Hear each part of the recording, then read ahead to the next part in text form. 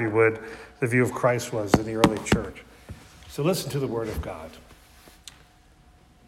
Let the same mind be in you that was in Christ Jesus, who though he existed in the form of God, did not regard equality with God as something to be grasped.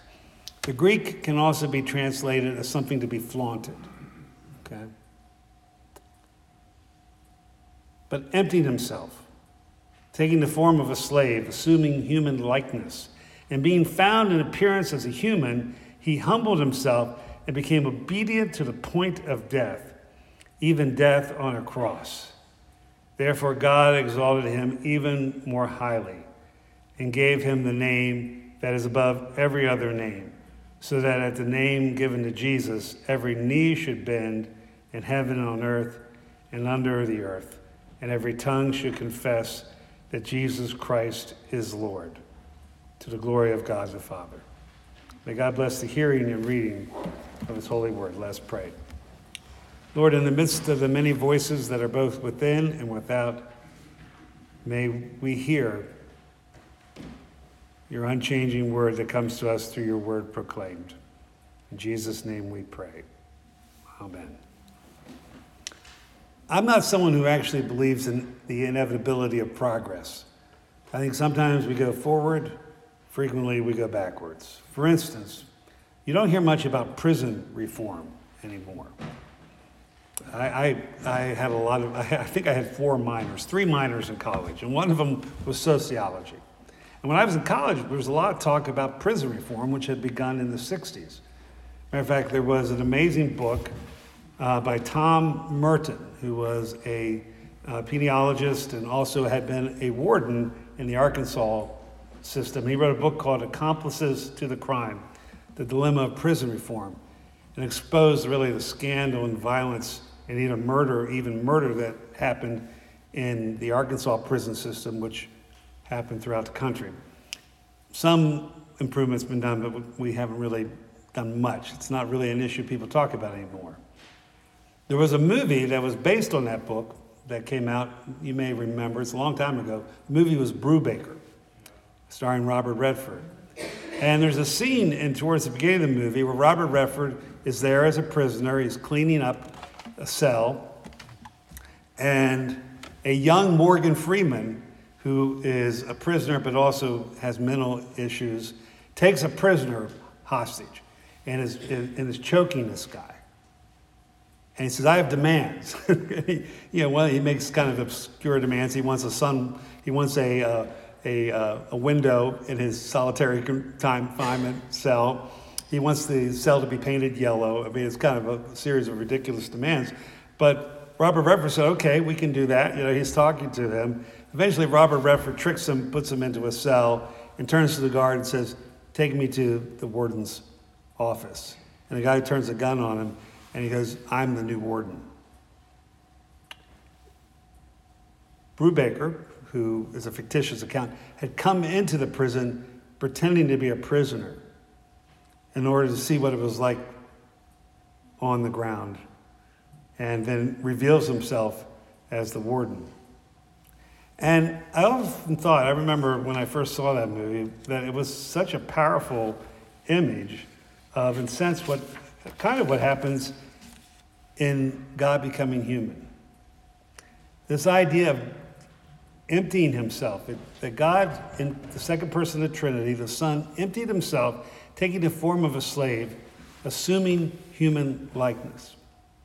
All right, the Greek word there is kenosis, this idea of self-emptying. Somehow, the mystery of Jesus is that he was Son of Mary, but also the Son of God.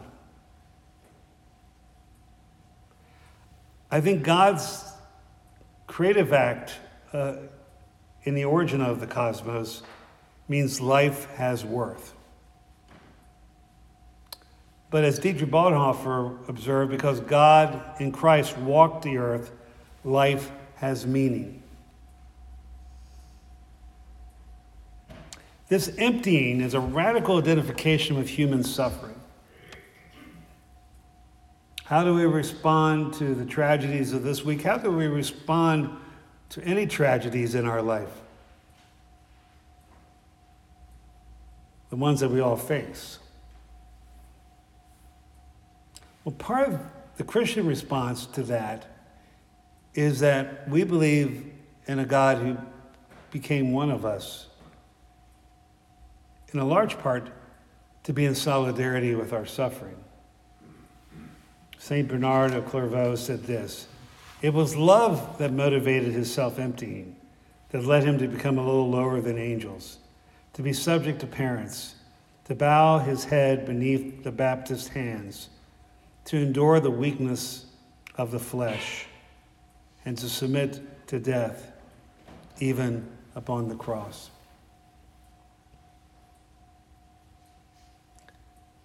But it's not only a statement about who Christ was, I think it's a statement about who God is. He did not regard equality with God as something to be grasped. One way of understanding that is to be divine is not something to be flaunted. I shared this week my daughter-in-law's response to the tragedy in Israel. It was in the newsletter. And, there are so many heartbreaking stories. We don't have to reenact them. But the story of a mother who saved her son by using her body as a human shield, in some ways is extraordinary, but that's just what mothers do, right? I can still see my daughter-in-law, talking to little Charlie, saying, I'll protect you. I'll protect you. But moms sacrifice, right? My mom had gotten out of West Virginia to pursue a career, but gave it all up to have me. All of you who are mothers carry those marks in your heart and your body, right? There's something about sacrifice that is not only at the heart of the life cycle,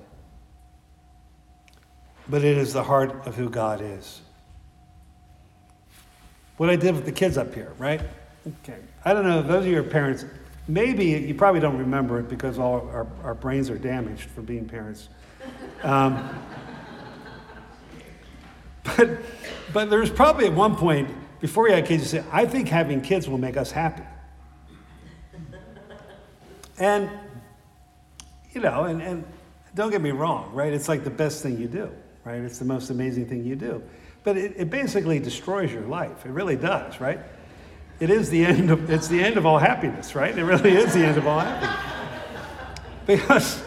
Because they're with you and they drive you crazy, and then they're away from you and you worry about them, and then they grow up and you don't really have any power over them, but you still worry about them, and then they call you when things are really bad, and then there's not much you can do, and then you die. So that's pretty much how it goes.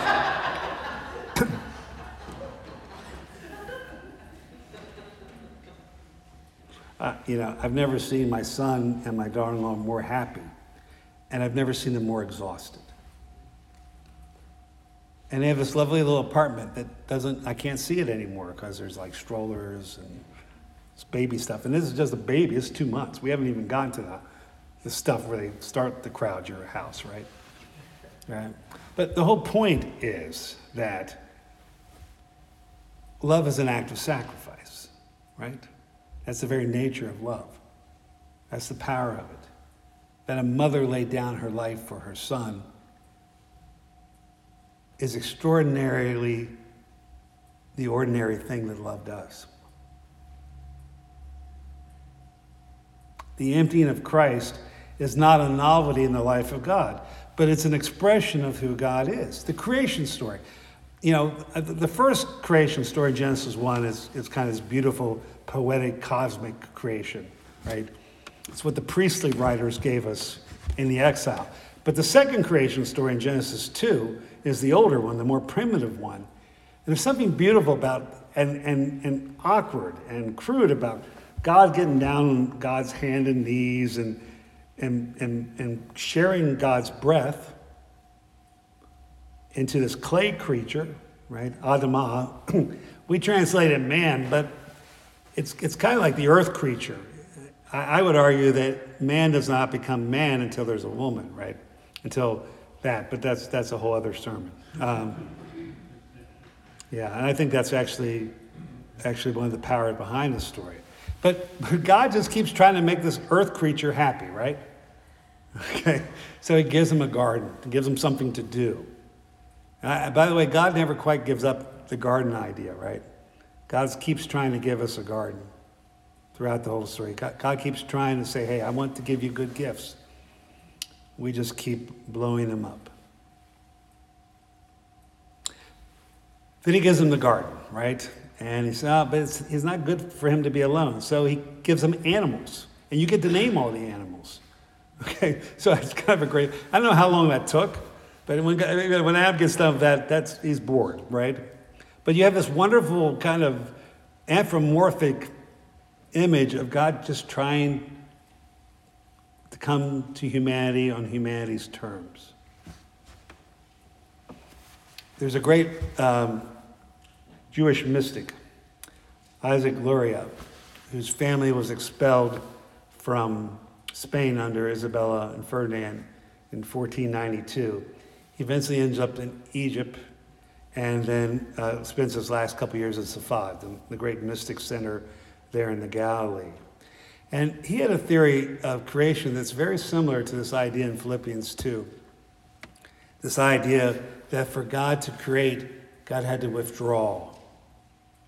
And that in that withdrawing, there's a kind of brokenness. And that the human job is to tikkun, to help restore the broken pieces. And I think the story of the incarnation is exactly that. It's this idea of God entering into the broken world. And this broken world will break him as well. But that's what love does. Richard Rohr, the great Franciscan thinker, says this: everything you've ever seen with your eyes is the self-emptying of God into multitudinous physical and visible forms.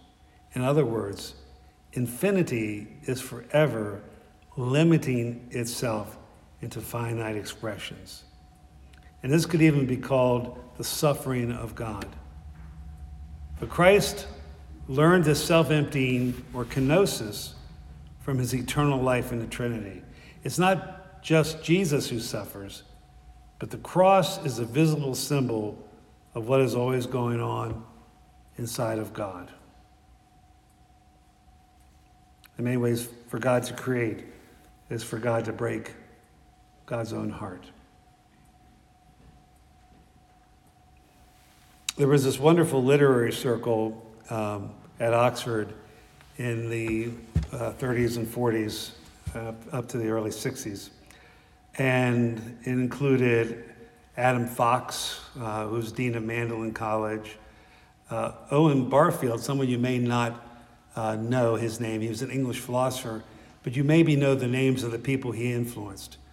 He's a person who helped C.S. Lewis convert. He influenced Tolkien and T.S. Eliot. And both Lewis and Tolkien were part of this group called the Inklings. One of the most beloved members of that group was a man named Charles Williams, who died during World War II. He was a fascinating guy. He wrote these strange metaphysical novels. He's a fascinating character.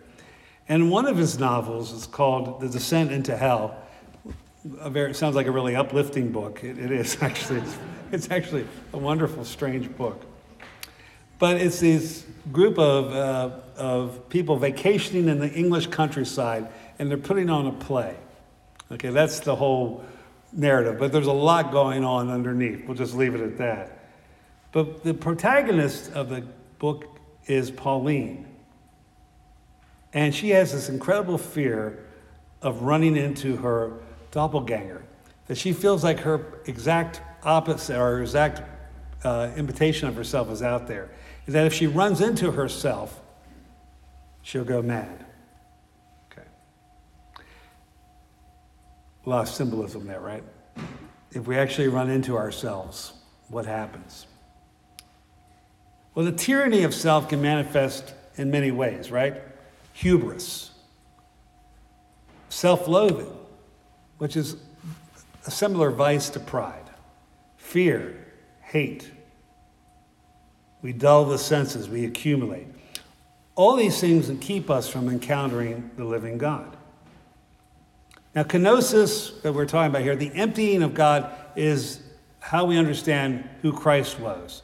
And as I've talked to today, the emptying is also a way to understand how God and God's self is. But for Paul, all this talk of theology and all this speculation is primarily a way of thinking about how you and I should live. He says, let the same mind be in you that was in Christ Jesus. Remember last week we talked about we're to have one mind, one heart. Well, that one mind, one heart is not some sort of uniformity or conformity. It's not some sort of tyranny of cult of personality, which will always lead to destruction. Let me say it again. Cult of personality will always lead to destruction, whether it be in religion or politics. But no, it's the mind of Christ. That's what we're to have. Christ's self-emptying is a model for how you and I are to live. As Jesus said, if anyone would save his life, they must lose their life. Well, what does that mean? Well, we talked about St. Francis a couple weeks ago, and Francis's father was upset with him. And when Francis was trying to renounce everything and become a monk, his father said, you don't even own the clothes on your back. To which Francis took off his clothes and handed them back to his father, which was a little awkward in church when that happens, but quickly they covered him up, all right? Okay. What does it mean to lose one's life? What does it mean to empty oneself? Well, there's no one answer, right? There's no one path. But it does require self-examination. It does require not fleeing from our true selves. People who go through 12 steps programs, one of the important steps is the moral inventory. And that's really based on an old practice, an old Christian practice called purgation, where you examine the things in your life that keep you from God. I once had a colleague tell me that they hated another one of our colleagues. And this person was difficult. But I can still remember being broken hearted. I couldn't talk to him anymore. Which things don't usually bother me. But there was something about using such a strong word. I said, but you can't hate that person. And he goes, yes, I can. I'm forgiven. God loves me. I go, maybe not so much.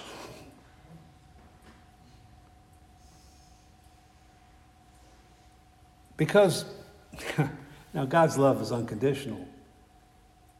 But wherever there's hate, there's no room for God's grace there. Wherever there's fear,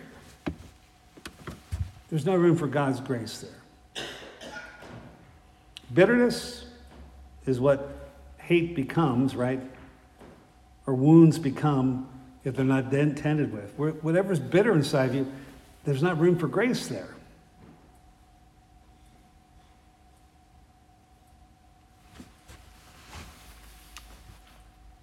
Grace fills empty spaces, but it can only enter where there is a void to receive it.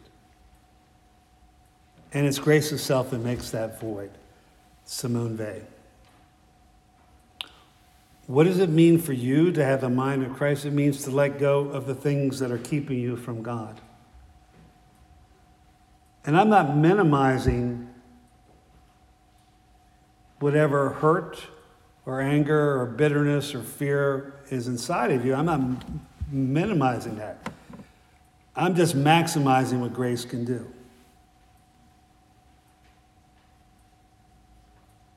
You want to be free?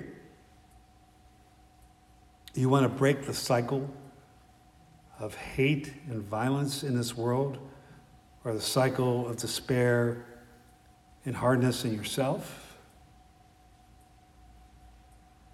Well, God made room for us by a mystical reduction. Our hearts can only be expanded to be the home of God if there is room there. And there's nothing that you're holding on to that's worth keeping God out of your life. I had a wise old spiritual director one time say to me, "What can satisfy a soul if God is not enough?" The answer is nothing.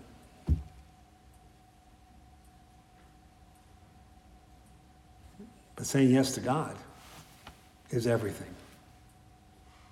Nothing can take that away. In the name of the Father, Son, and Holy Spirit. Amen and amen. I thought it'd be appropriate today, instead of doing the creed, that we stand and pray together the peace prayer that's attributed to St. Francis. We pray this for ourselves, for our community. We pray this for our world.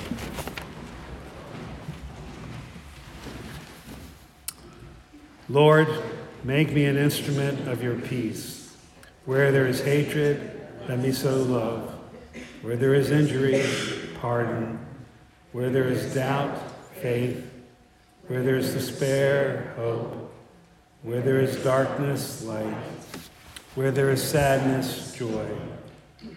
O divine Master, grant that I might not so much seek to be consoled as to console, to be understood as to understand, to be loved as to love. For it is in giving that we receive, it is in pardoning that we are pardoned, and it is dying that we are born to eternal life. Amen. You may be seated. And I invite you to continue your worship by giving to God your gifts, your tithes, and your offerings.